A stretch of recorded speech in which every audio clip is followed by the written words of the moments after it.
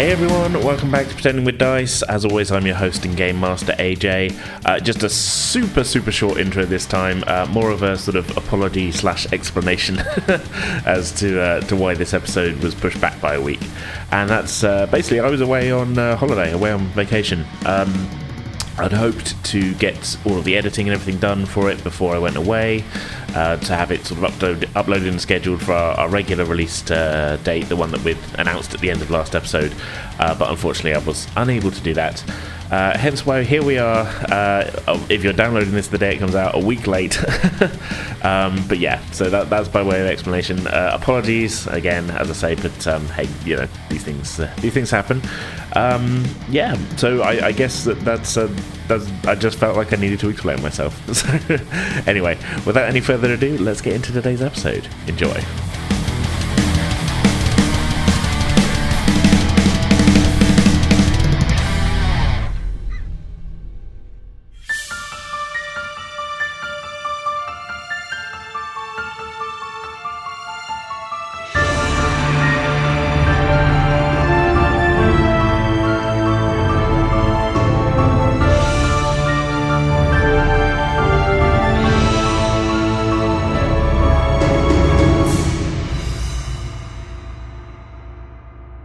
I think after a short rest and after his owl friend takes off to go hunt for the evening, Kiriku's going to get up and head towards the gates and see if there are guards around that you can talk to.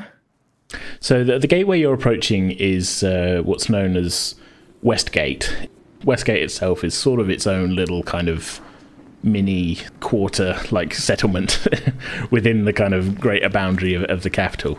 The walls that are facing you are pretty high. It's a very thick sort of outer defensive wall that's kind of a holdover from before the Demon War 60, 70 years ago. It's kind of the outer defences sort of thing of the city itself. The city being the kind of the largest on the continent, pretty much. This outer wall is actually encloses an area probably about 10, 15 miles across. And this is meant to sort of slow and stop any kind of invasions, slow them down enough to kind of allow the armed forces inside to deploy and keep them away from the central city itself. Westgate is one of the main sort of entrances to the sort of greater city area itself, and it's a pretty high double set of gates that seem to be pretty much at this point permanently open. You're not, even though it's sort of approaching evening, you're not seeing any signs of preparing to close the gates. However, there are quite a lot of uniformed people around as you approach. The main thing that kind of strikes you as you're approaching, though, is that sort of built into this gateway itself is essentially a full castle. Would you say Kirik's been near to the capital before? Does he have any kind of conception of sort of what the lay of the land is here or anything? I would say that his time spent in major cities has been pretty minimal. That's not where he's comfortable. So while he will go there, and he's probably more familiar with Westgate than the city proper. Yeah. It's not like his favorite place to be in the world. No. So you sort of, as close as you've come to the city is pretty much sort of in this kind of outer areas of the city. Maybe here, maybe there's other kind of major gates and minor gates kind of arranged around this, the outer wall. I mean, it's a huge area really that's enclosed.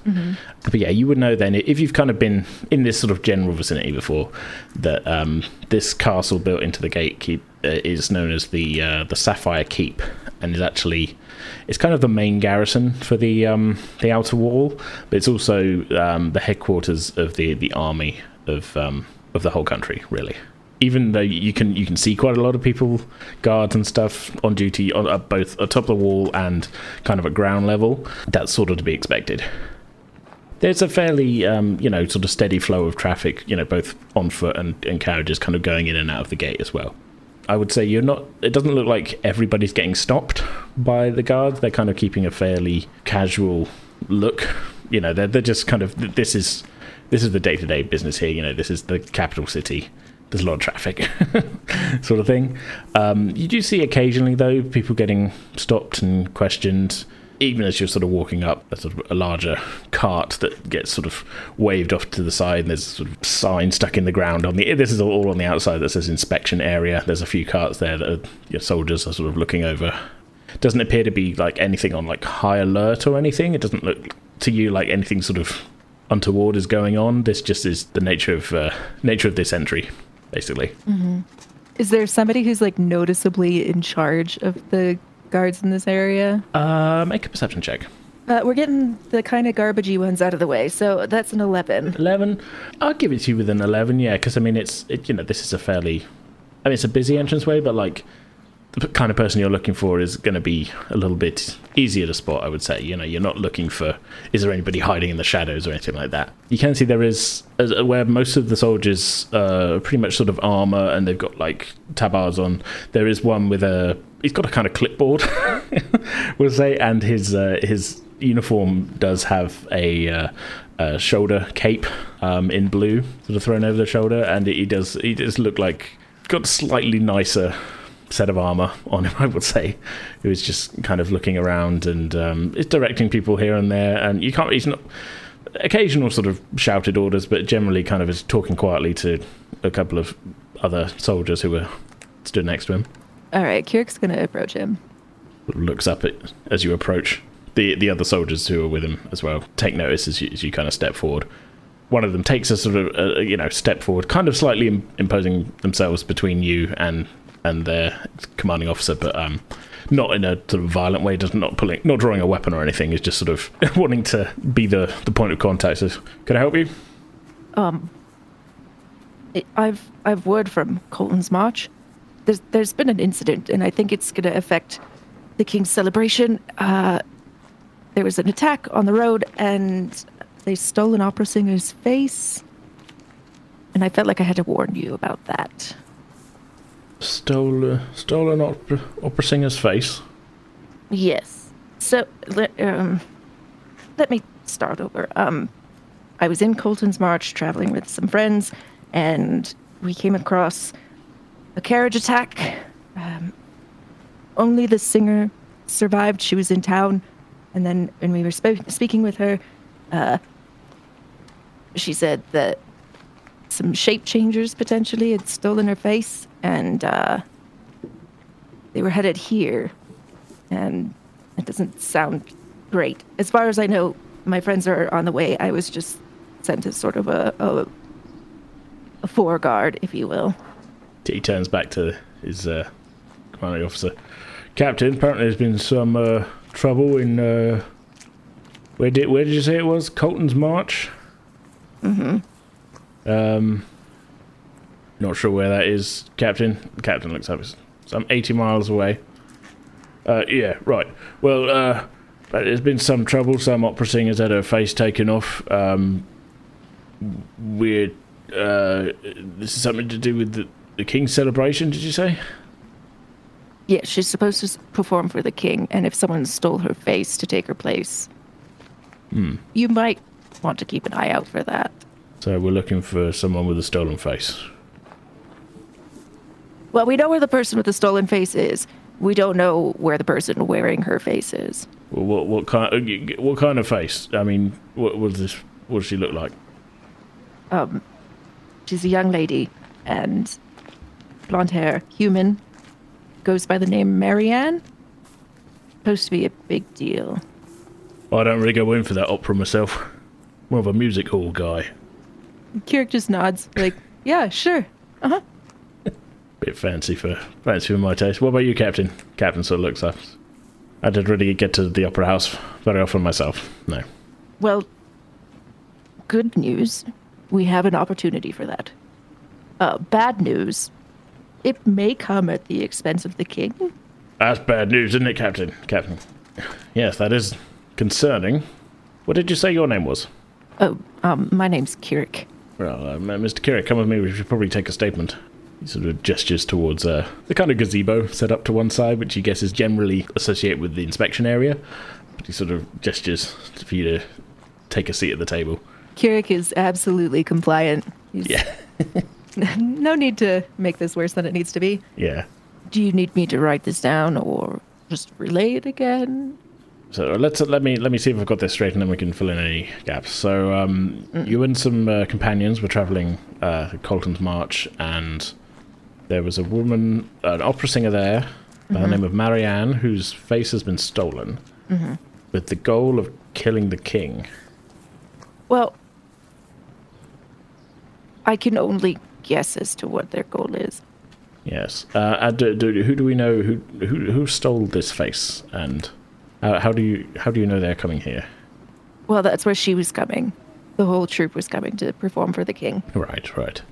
And they took off in a carriage, and they rushed right past us on their way, and that's, as we were going into Colton's March, we found the scene of the crime. Do you know what this carriage looked like? I mean, it doesn't... We have quite a few, as you can see, passing through here every day. What kind of roll do you want? Do you want an intelligence or a wisdom check to see if I remember? Yeah, because you didn't actually see it. You've got a vague description of it, I will say. So I guess maybe make like a... I think just a general wisdom check to sort of see if you can...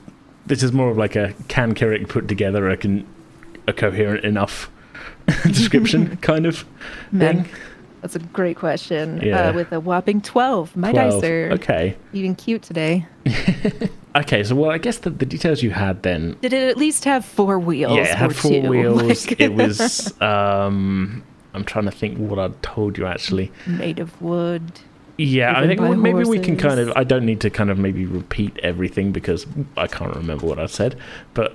But that's okay, because Kirik didn't know either. Yeah, we can say with a 12, you give over a description... You give over a description worth 12. Perfect.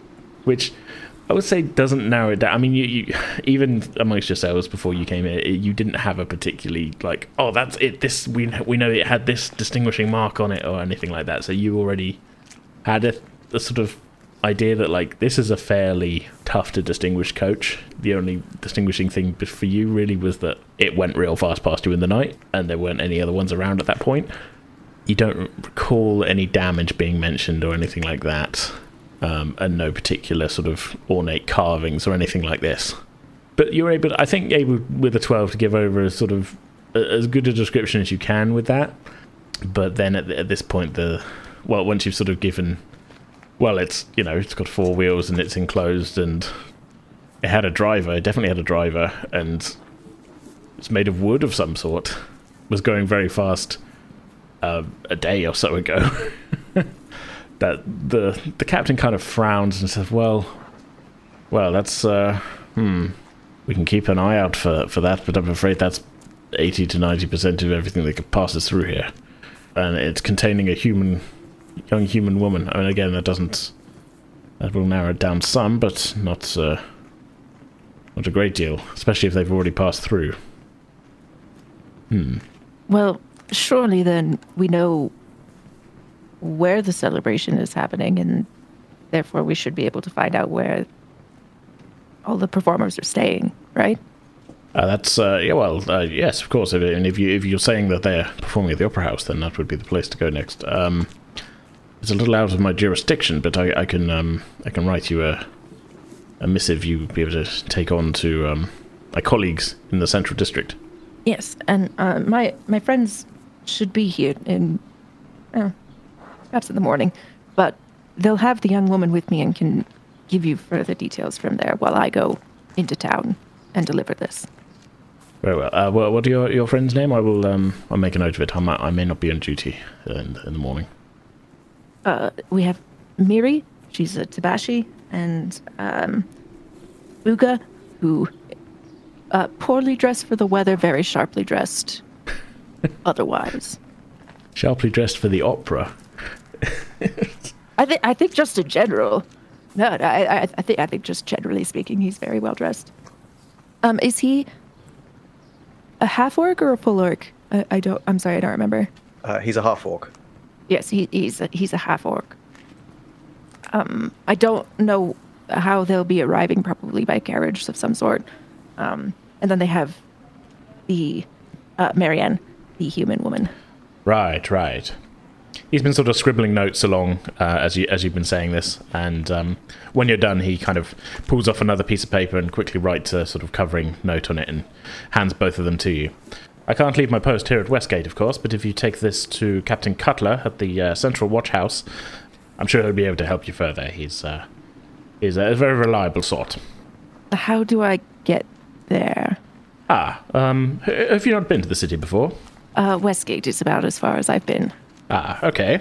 Well, you're going to want to carry on this road. It'll lead you through the outlying districts into the centre of the city proper. The Central Watch House is on what's called the Square of Heroes. A wide open space, lot of statues, fountains and such. Hard to miss. In fact, I believe the Opera House itself was also sited on this the Square of Heroes. So, two birds with one stone there. Thank you. I appreciate the help. Of course. Now, be sure not to lose that note. Hopefully it'll convince Cutler of the seriousness of the situation. Yes. Kirik very carefully takes the paper and tucks it into, like, an internal pocket. Not in his body, just in his coat. We're not putting it in the prison wallet. Like, we're just a regular pocket. He puts it away for safekeeping in the only place he knows will be 100% safe. Okay, but basically, yeah, you've got a couple of miles walk still ahead of you before you reach the centre, or, yeah, however you want to get there. And, yeah, but you have leave to enter through the gate and find your way through. I guess this would maybe be a good time to jump back to Miri and Booga then.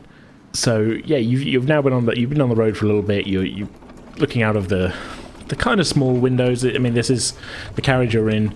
It's got seats, but it's really not designed with being like a usual comfortable passenger carriage in mind. So most of the windows are kind of panelled, where it would normally have windows on either side, quite large for looking out. There's maybe sort of smaller observation sort of windows.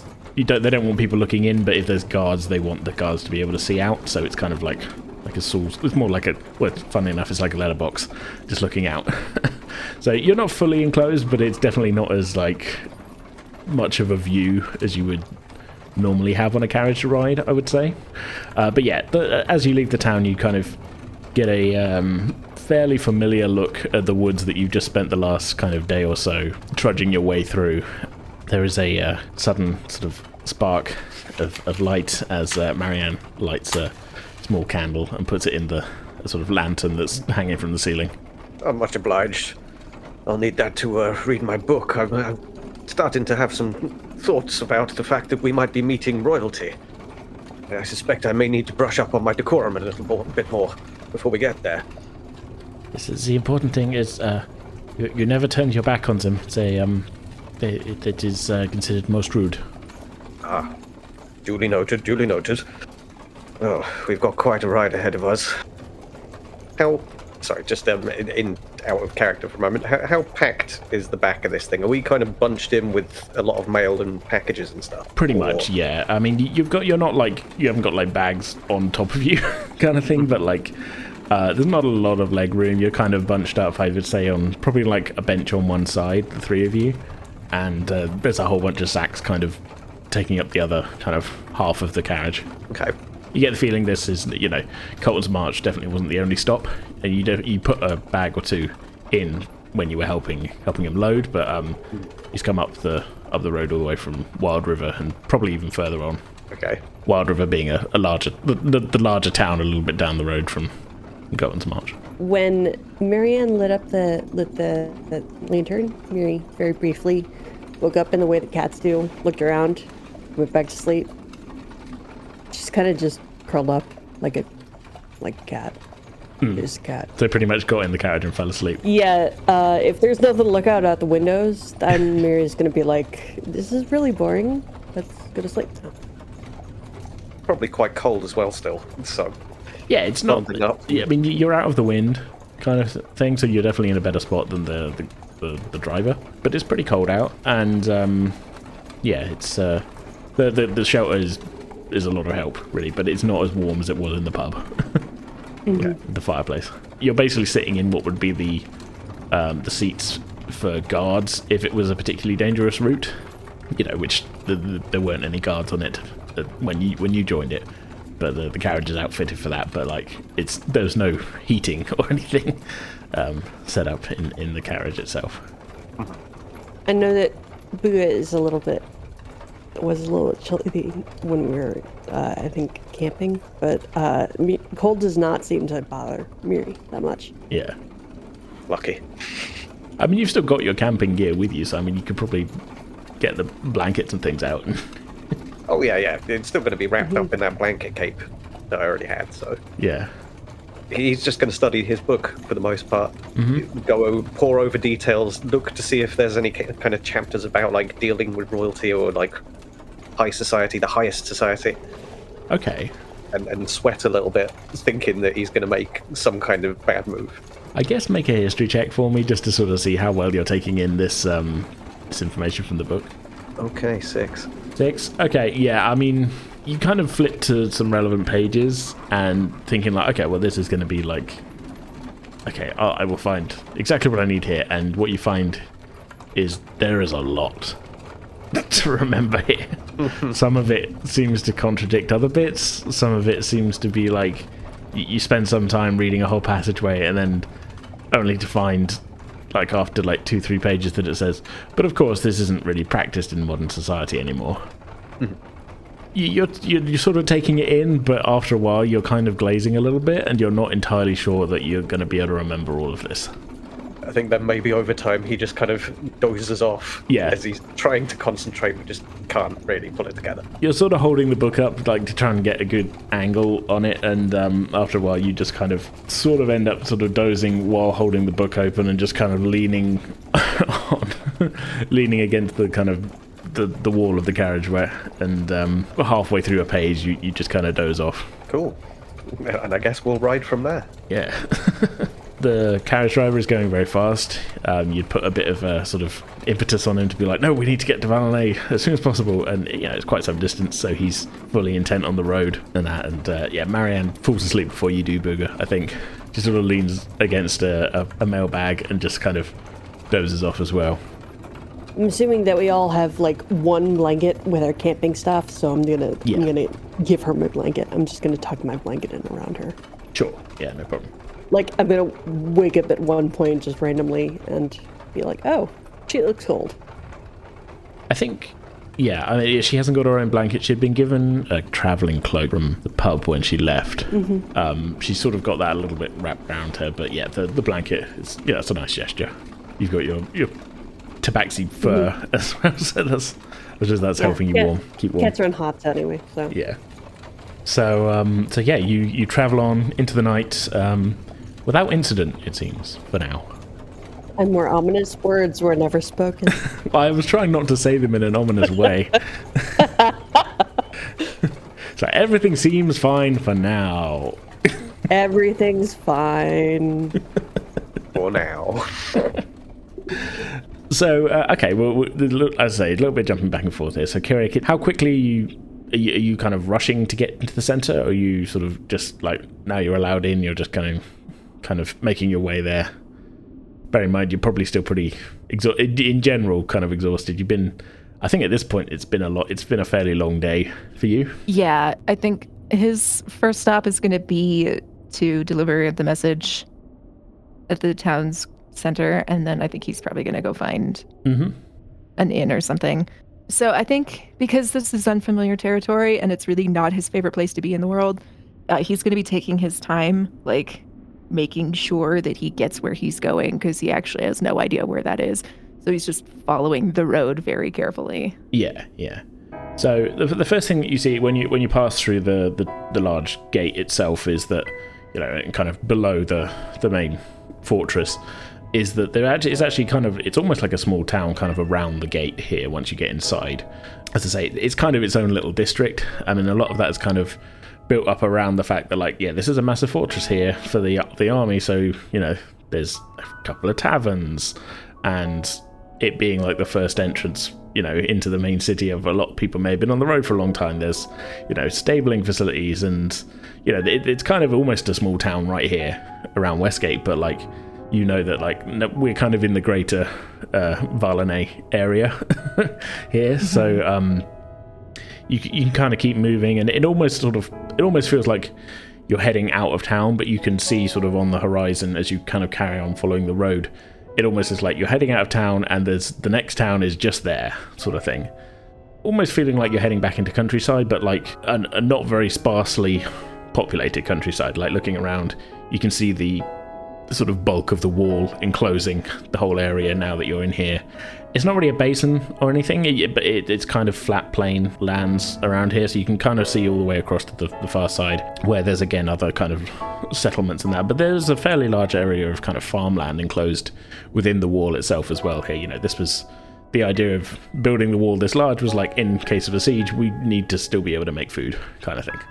But yeah, it's kind of a couple of miles walk before you start getting towards the more built-up central district. Mm-hmm. The whole way as you're going, the sort of density is increasing. You sort of start passing through what could be like described as neighborhoods and things, but that you're still staying on this main kind of King's Road. It sort of, the King's Road itself, it's narrowed a little bit after you've entered through Westgate, but it's still very much like this is the main track through.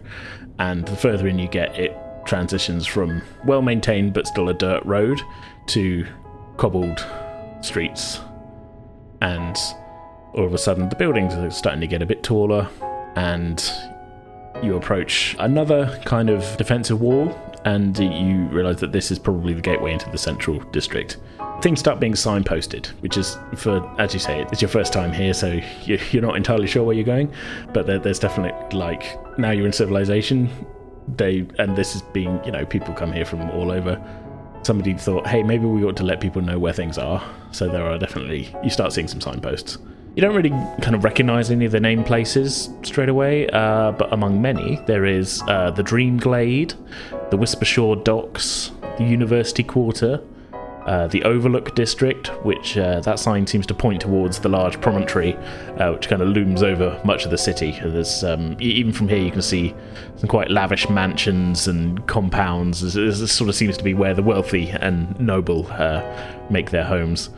There's also on the promontory is the unmissable kind of bulk of the royal palace itself, which obviously from where you are you can see it, but it's clear that it can be pretty much seen from much of the city. It's occupying a pretty large portion of the promontory itself, which sort of juts out into and over the sea. Finally, you spy a familiar name on a signpost, thankfully. It's the one you were looking for the Square of Heroes, so that's kind of pointing you in the right direction. Thankfully, you're already kind of on the right track for that.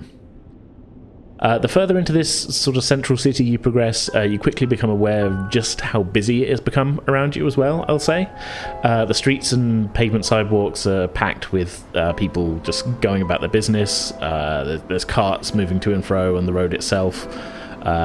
Just people of all shapes and sizes moving through the city, heading who knows where. It's clear to you now you've made it to the big city. I think as he enters through the gate, and he sees like everything essentially. It's a little overwhelming, so he kind of just sticks off to the side and is like, "Oh, I hate this. Okay." So he steels himself and then makes for whatever building has the most city guard milling about it. Okay, following this up, I guess you kind of keeping head down and trying not to sort of try not to run into too many people as you go. Yeah. Sort of thing. This walk in from the West Gate is probably, I would say it's a couple hours walk if you're just kind of ambling. So you get into the central district and see a sign for Square of Heroes and you're like, right, okay, this is where I'm going, and just kind of try not to make eye contact. There's a lot of scary city people here. Nobody's causing you any trouble, but you're able to kind of stay in like the shadow of a cart that seems to be heading in the right direction and dodging around people and that, and you find yourself in what you finally realise must be the Square of Heroes, and it's a very, very large open area, which is it's almost like a shock after all the kind of hustle and bustle that you've been sort of powering through for probably the last 15-20 minutes or so. It's not like less busy, it's just all of a sudden you're not moving between buildings as much, and it's not quite as dense, and you look up and you can see rows of columns with a giant fountain in the middle of this square, and it's probably 200 meters square, or about 600, 700 foot square. Sort of, like I say, large open area, rows of columns. On each column is there's a statue. You don't recognize specifically anybody on them, but you would guess that they are sort of heroes of heroes of various incidents throughout history. And the fountain itself in the center is has a large carved, slightly abstract form on top of it, but with sort of recognizable humanoid shapes within it. And all around the square itself are a series of quite grand buildings, all of them multi-level, multi-storied, and of various kind of stone and timber construction. There's still quite a lot of people here, I will say, milling around. Sort of a lot of them kind of looking at the different the bases of the statues, looking at the fountain. There's various food vendors kind of on food carts, kind of making their way through. You know, sort of all the sounds of shouting and people. On an evening out now, I would say, because it's gotten dark by this point, but it is fairly well lit here. There's braziers and lanterns hanging from the buildings and such. Can I get, then, I guess, a perception check from you to see if you can see this, see your destination? Sure. All right, Dice, this is your kind of last chance here. All right, that's an 18. 18, okay. You sort of take a beat to just sort of take it as in you realise you're probably in the right area. And with an 18, kind of looking around, a few buildings kind of catch your eye as you're looking for the Grand Watch House.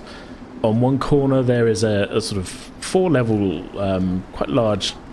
I mean, anywhere in the country it would be considered like this is a big manor house, but here it's just kind of on the corner of a street, actually on the corner of the King's Road as it comes into the square, and there is a hanging sign from it which says Explorers Guild. Looking around on the far side of the square itself, almost exactly halfway along the square, is a very large building with marbling on the front and very intricate carvings and such. There's no sign on it, but you get a sort of musical feeling from the carvings. This might be the opera house. There's a set of marble stairs heading up to it.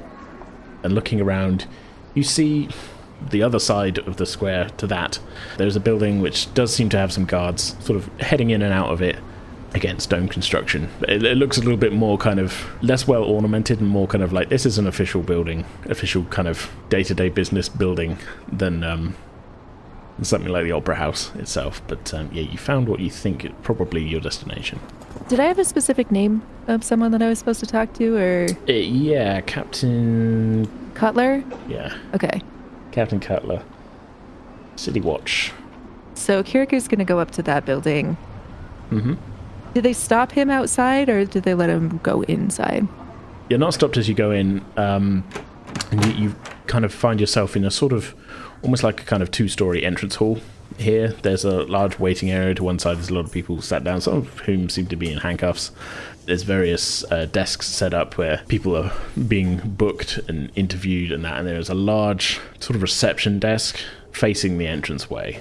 I'm kind of picturing the start of RoboCop where there's all the people in the police station.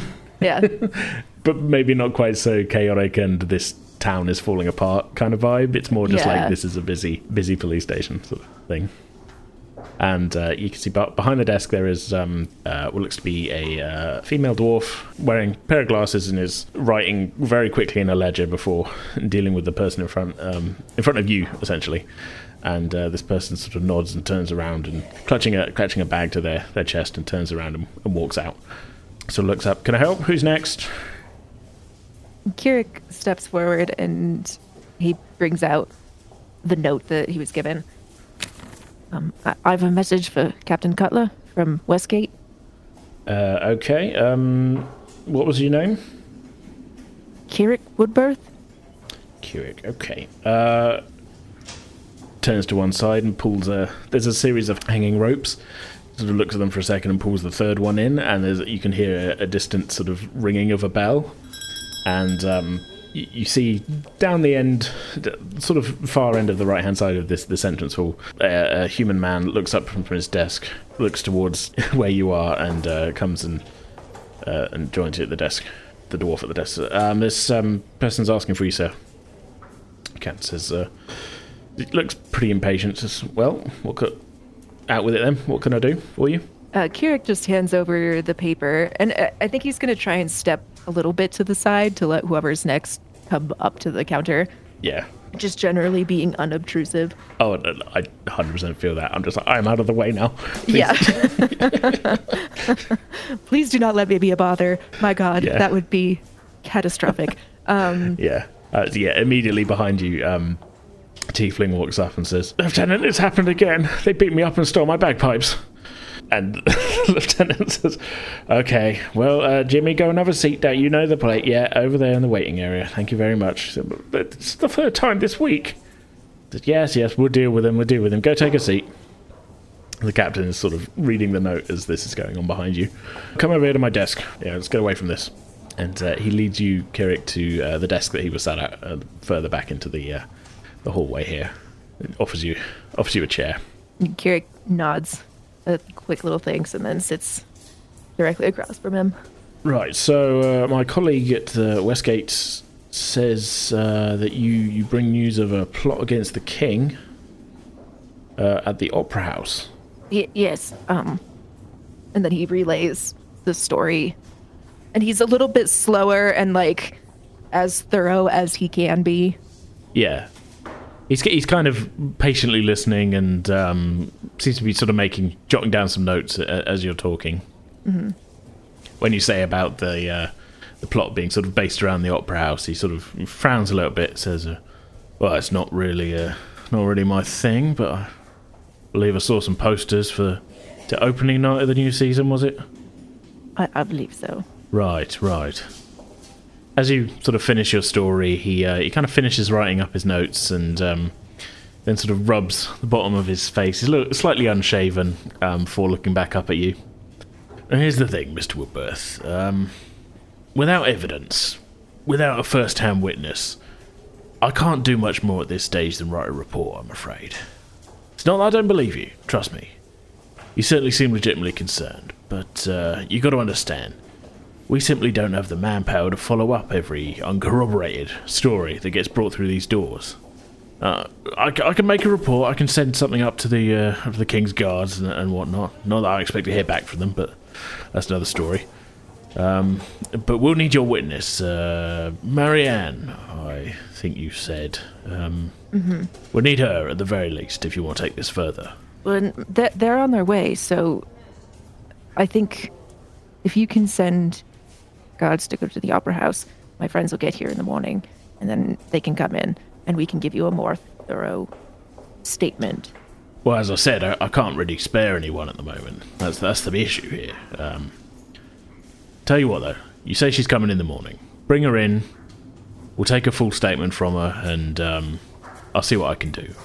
Trust me, we do take threats to the royal family and such very seriously, but as I say, without evidence, look around. We've got a lot on our plate right now. It's been very clear since you walked in that this is a very busy watch house. I mean, obviously this is the central one, but yeah, there's no lie here. They are very busy. Is it usually this busy, or is it just... We're always busy, yeah, but, budget cuts recently haven't helped matters. Plus, I guess this time of year, always a little bit rowdy. People love to celebrate Frostfire season. If you say so. Yeah. Well, let's just say the ale doesn't run out quite so quickly here as it does out in the sticks. Is there an inn around here that's a little slightly quieter by any chance? Yes. I assume you're looking for somewhere to stay tonight. You come out here, take a left, you'll see one of the side roads called Baker Street. Head up, a short ways up there, there's a place called the Half Full Cask. A little bit less rowdy than a few of the drinking establishments in this area. In fact, if you're looking for quiet, it's probably best you steer clear of the square altogether. Tends to bring in the tourists, those out for a good time on a weekend. Thank you, sir. Just be sure to bring your witness in first thing in the morning. We can get the ball rolling on this. Of course. He stands up. Well, if there was nothing else, Kirik follows suit. I will speak to you in the morning then. Kirik just gives him a nod and heads back out the way that he came. Okay. Is there like any indication of how you would get to Baker Street? Not really. No, I mean, there's some. I'd say the signposting on the streets themselves. So it might just be a matter of exploring a little bit. The way he sort of said it, it sort of implied it was like it's one of the roads off of the square, really. Okay. Yeah, Kirik will just make his way as best he can. Yeah. Breathing a pretty heavy sigh of relief once he's off the main stretch. Yeah. It takes you a little, I'd say it probably takes you 5-10 minutes. You kind of do like a little bit of a sort of loop around the square to try and find this road, and eventually you do. It's not the most, it's not the closest of the sort of side roads, but yeah, you do find your way down, and it's very quickly the buildings are sort of closing in on either side, which I would imagine is like a little bit more out of Kirik's comfort zone. Yeah, a little claustrophobic, but at least there aren't a billion people. Yeah. The street you're stepping onto, I mean, it's not deserted at all or anything, but it's a little bit less of a kind of main drag than the King's Road was. I said the buildings are a little bit close together, but true to his words, there is an inn. Well, I mean, there's several inns along here, but you find the one that he recommended after a few minutes of walking, just down one side, and yeah, it does appear to be not quite as rowdy as some of the ones you pass. There's one called, you definitely pass one called the Thirsty Tap, which does appear to have, like, seemingly, you hear it as you're coming, as you're passing, and as you're going. There seems to be like a non-stop kind of mixture of like 50% like chug, chug, chug, and just the sounds of punching as you go.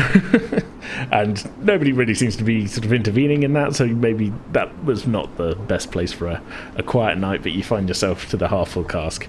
And I'm not saying it's empty. There is definitely, there's a few people kind of sat around tables in the main sort of room as you enter, but it's more kind of quiet conversation being had, and there's a fireplace blazing. And unlike your trip to the second pub you went to in Colton's March, there's no kind of like scraping of stopping of music and everybody kind of looking around to see who the sort of non-locals are. You're pretty much, you walk in and everyone's keeping themselves.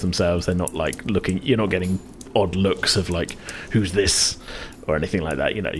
This is very much like people are used to there being some unfamiliar faces here, so if anything this is slightly more welcoming than the reception you got in Colton's March.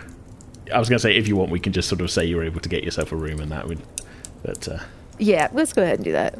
Yeah, but you're able to, if you want to just sort of move it along, you're able to get yourself a room. Are you looking for sort of one just for yourself, or like with an eye towards maybe we ought to have room for the others when they get here as well, or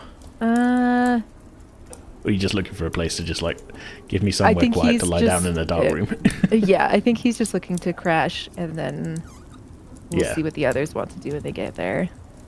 Okay, so you're able to get one at a price of 10 silver a night here. A little pricier, I think, than you're used to out in the country, but hey, that's the city. It'll get you. Glad I only got the one room. But also, I'm pretty sure that he got money off of one of the corpses, so he's okay. That's true. You did pickpocket the corpses. Not entirely, just a little bit. They don't need it. Enough. What are they going to do with it? They're dead. Yeah. No one needs to know but me. It's not like you took it off the eyes of a corpse in like a mortuary or anything. Like, no. This was yeah. Totally fine. No, yeah, it's totally fine. No one needs to worry about it. Pay it forward. Yeah, exactly. It's been a long day. You pretty much probably just crash, I would guess. Yes. Yeah. Okay. Miri and Booga, you're kind of awoken finally. I mean, you find it oddly, I would say oddly comfortable in the back of this after a while. The rhythm of the carriage and that, you would imagine maybe that, this is going to be a bumpy ride, especially the speed you're going, but after a while you just kind of get used to it, and you find you actually have slept for a good portion of the journey, and you're sort of awoken almost as the first rays of sun start kind of creeping their way through the small window flaps on the side of the carriage. But you don't recognize the countryside that you're heading through. as you wake up, but it still has the sort of dusting of snow that you were used to as you left the village the previous evening. And but the sun is coming up. It appears you are still on the move as well. Still seem to be going a pretty fast clip there. Okay. Miri will do big stretch and very loudly do the big cat yawn. Yeah. And be ready. Yeah, likewise, Booga will maybe wake up from the sound of the cat giving its meow or whatever, and he'll stretch and be like, "Oh, morning all," and he'll peer out the window. "Oh, it looks like we've made some distance. Don't recognize this land." Yeah, this is fun. I like traveling and like seeing new places. It's cool. Well, hopefully we're close. Is there any means of, like, is there a slot or anything that I could pull back to, like, get to the driver to contact them? There's a hatch in the ceiling. Okay. I mean, it's obviously the doors, but like you probably don't want to open the door as you're travelling along. No, not so much.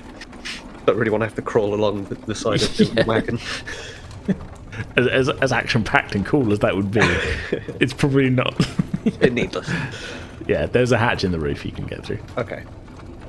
I'll check and see where we are then. And Booga will pop his head up out. Good fellow, are we close to the capital yet? He turns to look at you and he looks very tired. But he's like quite bags under his eyes. He gives you a thumbs up and goes, "Should be at Westgate within the hour." Ah, good. You see he's got like a flask next to him he's sipping from, and you get a whiff of it just as he takes a drag, and that's the strongest coffee you've ever smelt. You'd use that to strip paint off a fence. Nice. Like tar. Yeah, that may be the only thing that's kept him on the road. The horses also certainly look a little bit tired, but yeah, they're still going. You get the feeling maybe, I mean, you slept through it, but maybe he stopped at a certain point in the night and got water and some food for them. Mm-hmm. But yeah, you're definitely out of the woods. I mean, literally out of the woods. I mean, at this point, as you're sort of traveling around a kind of curve in the road, as you're sort of half out of the hatch is what I'm sort of picturing, and as the carriage kind of rounds a bend in the road, you get a sort of look down, quite broad hill. This is not steep in any way. It's just kind of a sort of downward slope in the terrain a little bit, and you can see, as true to his word again, like in the distance, the quite imposing sight of defensive wall ringing around Varlanay, and you can see the large fortress of the Sapphire Keep at Westgate, with the road stretching down towards it. Some distance, but you can see it. So is he gonna drop us at the gate, or do we get I don't know. There's probably a mill house within. Maybe the mill house is within the city proper, and I don't know. We'll figure it out when we get there. It's up to you. You can ask him to drop you if you want. I mean, it might just get us straight through the gate without any kind of questions if we're just in the back of the mail cart. That's our business. Yeah. Okay. Okay, so we'll just hunker down then and ride out the rest of this hour or whatever it was. Sure. So yeah, he. I mean, it's kind of, I say the sunlight is up, but it's kind of sort of early hours. He slows down as he approaches Westgate. To the horses sort of slow to, a bit of a sort of a trot rather than a gallop. But they are. They're definitely still sort of overtaking some of the slower traffic as you go in, and as you thought, the mail carriage has been the insignia on the side and everything has brought you a little bit of immunity to bureaucracy, I guess. And as there's, looking out of the windows, you can see soldiers there, and they just kind of wave them through. Well, the only thing I'd want to ask them is, we probably know that Kirik came through Westgate, so we should find out where he is.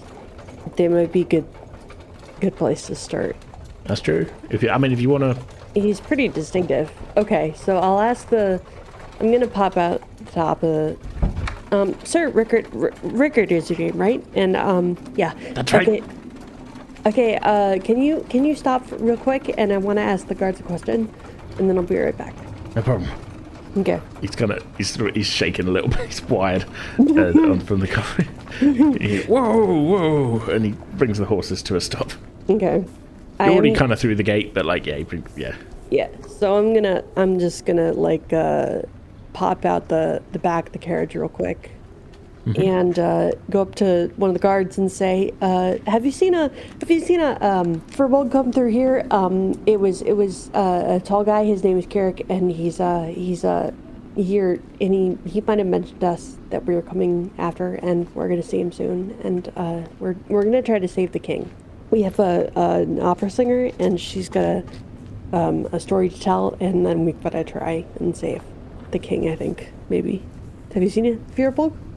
The guard you're speaking to, just the first guard I come to. The first guard you come to. Yeah, the first one you come to is a halfling woman who just kind of looks up at you. Hey, we had someone here yesterday talking about saving the king. Oh, yeah. Do you know where he went? Well, probably into town. I wasn't on duty then, but I think the captain was. Looks over and there's a kind of tired looking, but he sort of started the shift, sort of looking. The captain's there, just with a large mug of tea in front of him, and he's just sort of observing the road. Shouts over, "Captain, didn't you have people coming through yesterday talking about saving the king?" Captain turns around. Oh, we have 3 or 4 every day, but which one was it? He was a furbolg. He's very tall. Oh, the opera singer one. Yes. Yeah. Yeah. So we sent him to the Square of Heroes. Okay. Thank you. Do you know where in the Square of Heroes? To anyone specific, or? Only to the main watch house there, Captain. Who did I send him to? Probably Cutler. I sent him to Captain Cutler. Okay. Thank you. That's very helpful. We'll go find Captain Cutler. And I'm gonna hop back into the carriage, and I'm gonna ask Rickard. Rickard, would you drop us off in the Square of Heroes? Well, sure. That's well, a little off my usual route, but I can swing back to the sorting center. Yeah, no problem. That'd be awesome. Thank you. You get back in, you close the thing, you just hear, yeah, and then the horses set off again. I like the image of dude with like pinprick pupils, like just kind of sitting there, like vibrating in his seat. Yeah, like Fry in that one episode where he drinks 300 coffees. Yes. Okay, so yeah, you don't have quite as long of a wait to get through to the town as Kirik's walk was. So after about 10-15 minutes, the buildings start getting larger around you. You're out of the countryside, sort of farmland, and very quickly you're sort of back in shadow as all the sun is sort of blocked out by these, buildings around here. I mean, we're kind of in a sort of fantasy setting, but we're still looking at sort of 4 or 5 stories of some of these buildings.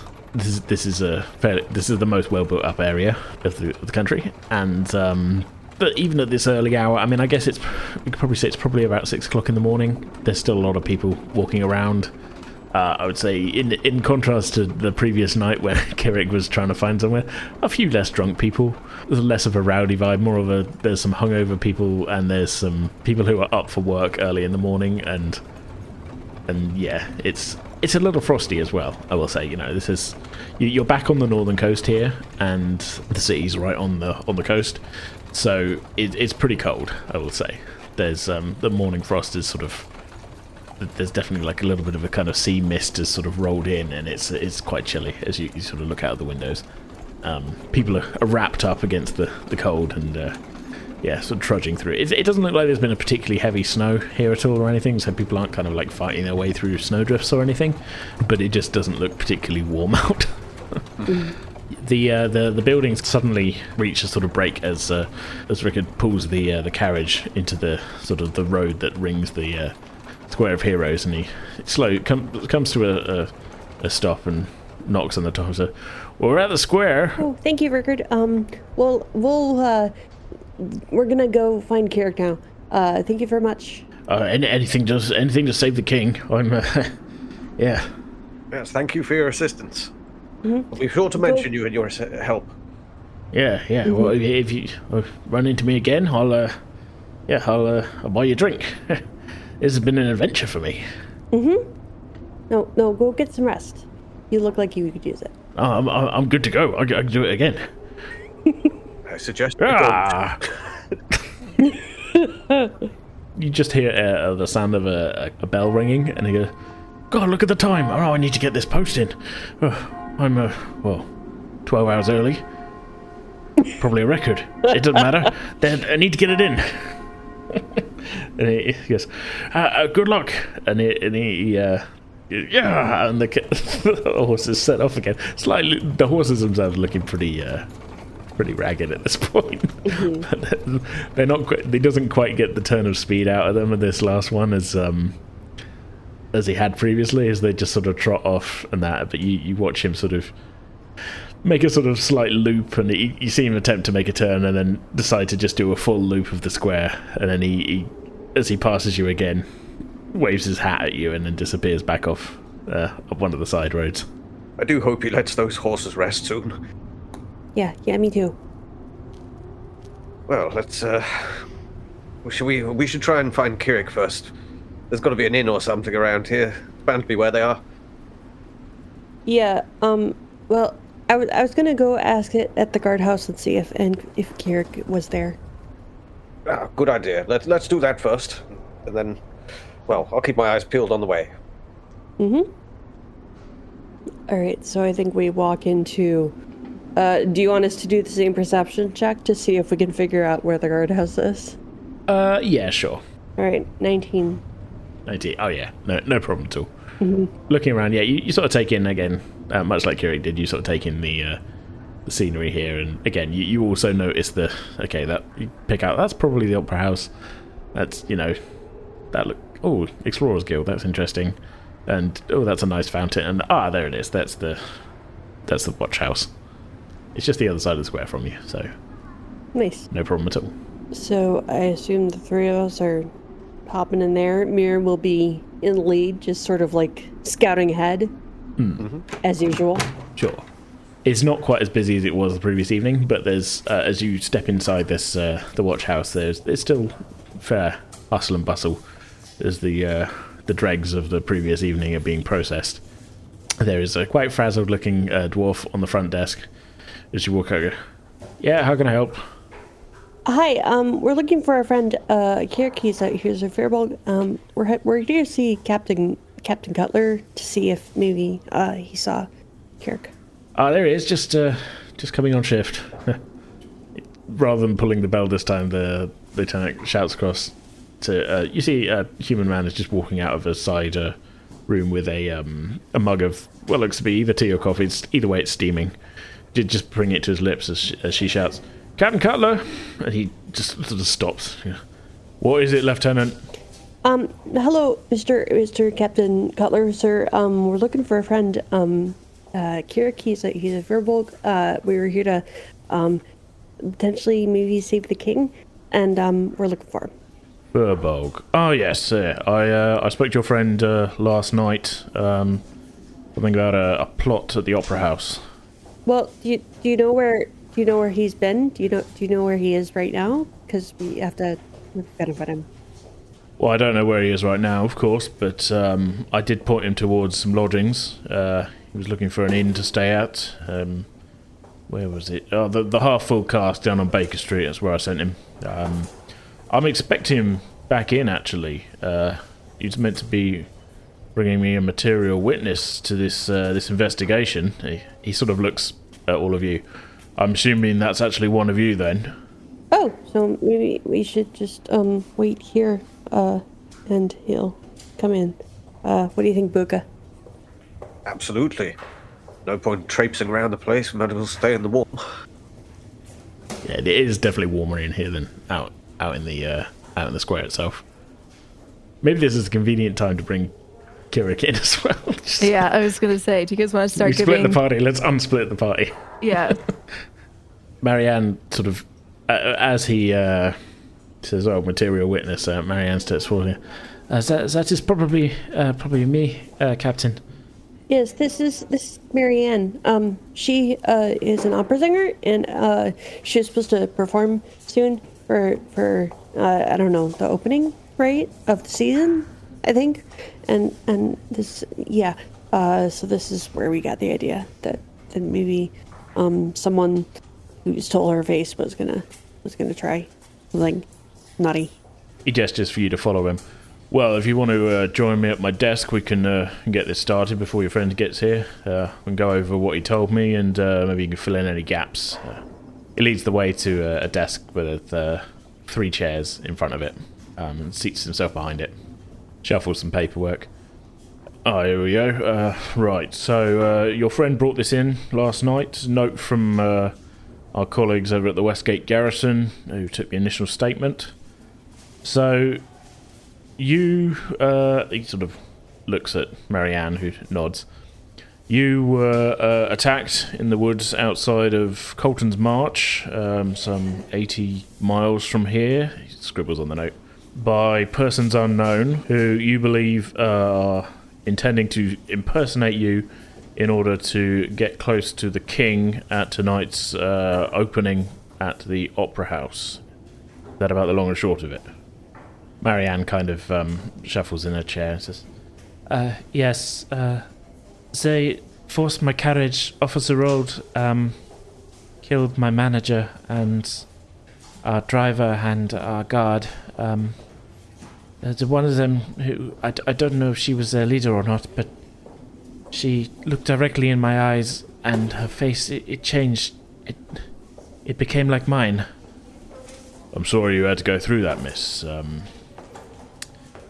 This face stealing, this good old mess. We see some stuff here, but that's a new one on me. And maybe this is the time that Kirik joins. Yeah, Kirik will come in. Yeah. And once he sees everyone is seated at Cutler's desk, he'll just, as quietly as possible, pull up a chair from another desk and sit down with the group. Okay, make a stealth check. Oh, Lord. Because it's funny. Because why not? Yeah. Oh, God. Okay, so that was a critical failure. So I imagine that he tries to go to a desk that is currently occupied, and he grabs a hold of the chair that's in front of it and starts scraping it across the floor, and it is the loudest, cringiest sound, and he knows it, and he's like wincing as he does it, but he doesn't stop, and for some reason he thinks going slower will make it better somehow, but it doesn't. It just makes it last longer until everybody in that station is looking at him, and he is blushing feverishly as he pulls the chair over to the desk. Okay. You pull the chair across to the desk. It's the loudest, most, I don't know, awkward, annoying screeching you've ever heard. You deposit the chair finally at the desk. Everyone in here is staring at you, including the person who was sat in the chair. And they get up and go, fine, I will find another seat. You took an occupied chair. Yeah, you did say someone was sat at the desk. Well, it's a critical failure, so... Yeah. You were just like, you in my head. So you're looking around, you're going, I need to get a chair. I'm just going to be... Like, you've just kind of looked down and gone, that's the back of a chair, and you've grabbed it, and you're just kind of looking where you're going rather than at the chair as you're dragging it. Mm-hmm. And the chair's not particularly heavy at all or anything, but you're just scraping it as you turn around and put it in place. There was some poor halfling that was sitting in there. Yeah, there's a gnome sat in it who's with like a little wispy beard who's just looking up at you. He's a police officer as well. He's got like a little armor on, and he just stands up and just looks at Cutler and says, I told you this would happen, Cutler. I told you I need a gnome-specific chair at my desk. He sort of raises his head and walks off. You now have a chair to sit in. Oh, he sits as low as possible, and he might be contemplating just dying on the spot. Booga kind of turns to him and goes, don't you dare do anything like that in front of the king. That was one hell of an arrival. Can I kill myself? Is that an option? Well, I suppose it wasn't all that bad. Anyway. Ah! Good to see you all the same. Hi. Mary bats his knee and she's like, no, it's lovely. You're great. I love you. You're here. It's fun. We're here. Cutler is just kind of staring. At these 3 nut jobs. Well, yes, anyway, Cutler, where were you? Yes, the plot against the king. Yes. We shouldn't tarry any longer. Right. Of course. Oh, I need to talk to Corporal Squires later on to iron all that out. Don't worry about it. Yes. He nods to you, Kirik. Following on from our discussion last night, I sent a report up to the Royal Guards. As per usual, I've received nothing back from them, but at least they've been made aware of what you told me. I did inquire as to the possibility of taking the investigation further, but the Commissioner was not convinced on your word alone, Mr. Woodworth, I'm afraid. I did, however, take it upon myself, while off duty, to have a quiet word with a friend of mine who is employed over at the Opera House. Just a quiet word, mind. Can't ruffle any feathers without authorization. He was able to tell me that young Mr. Rand here was not expected until this evening, just prior to the performance itself, so she's not been seen there. Marianne kind of cuts in. Yes, that is how these things usually go. My manager, he thought it added to my mystique, my, how would you say, star power, to arrive in such a way. So if they haven't been there, we have an opportunity to go and beat them to the Opera House. Potentially. I suppose we should talk to the people and talk to them about the real Marianne. Can I suggest to you, Captain, that you get some of your men in here to get a good look at this girl, make sure that they memorize her face, and then keep their eye about town, so that if they see somebody matching her description that isn't with us, then we can be alerted. Yeah, well, we have a sketch artist on staff. Maybe he'll be helpful. Sound idea. He picks up a small bell on his desk and rings it. The frazzled lieutenant from the front desk comes over. What can I do for you, Captain? Lieutenant, I'm going to need Officer Thompson for a... can you go and fetch him for me, please? Right away, sir. She hurries off. Cutler sort of twiddles his fingers for a second.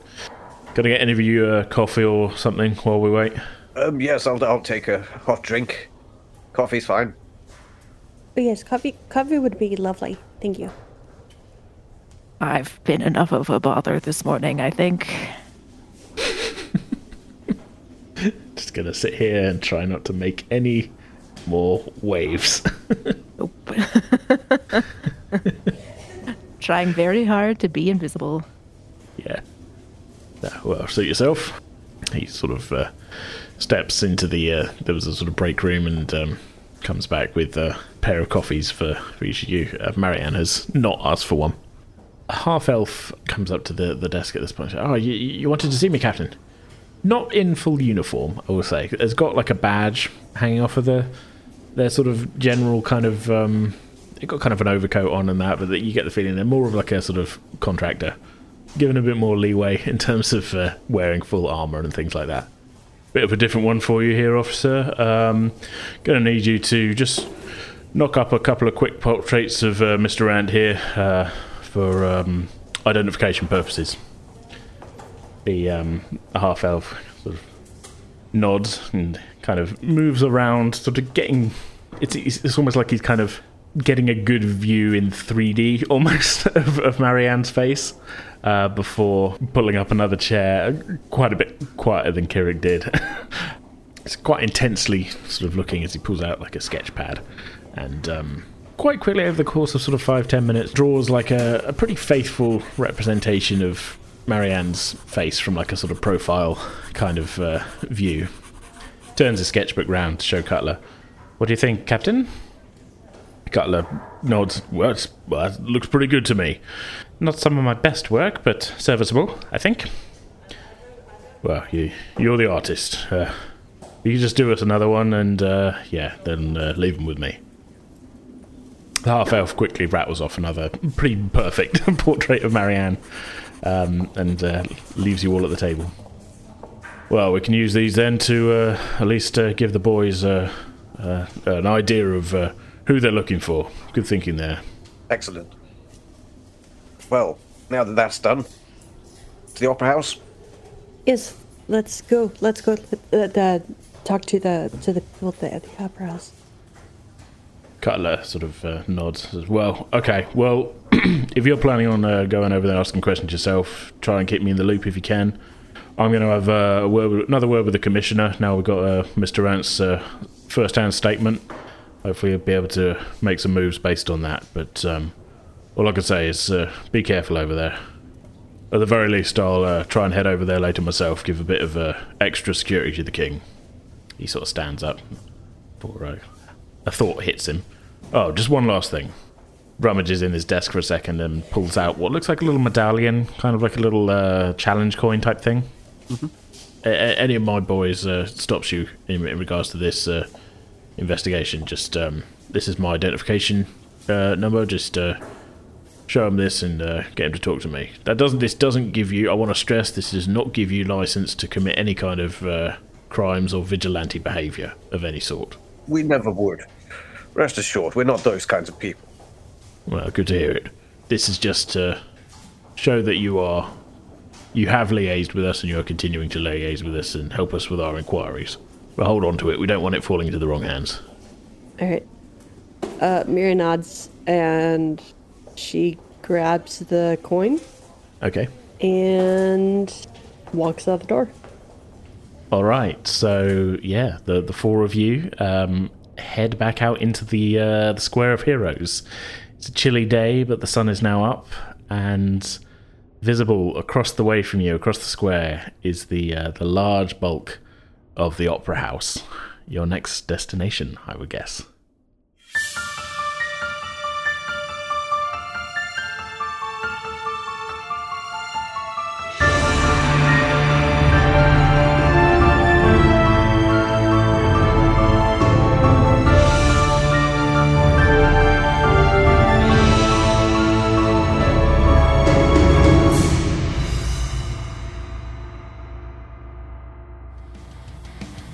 Alright, that's going to do it for this episode. We'll be back in 2 weeks' time on Thursday, February 29th for the next chapter of this story, and we hope you'll all join us for that.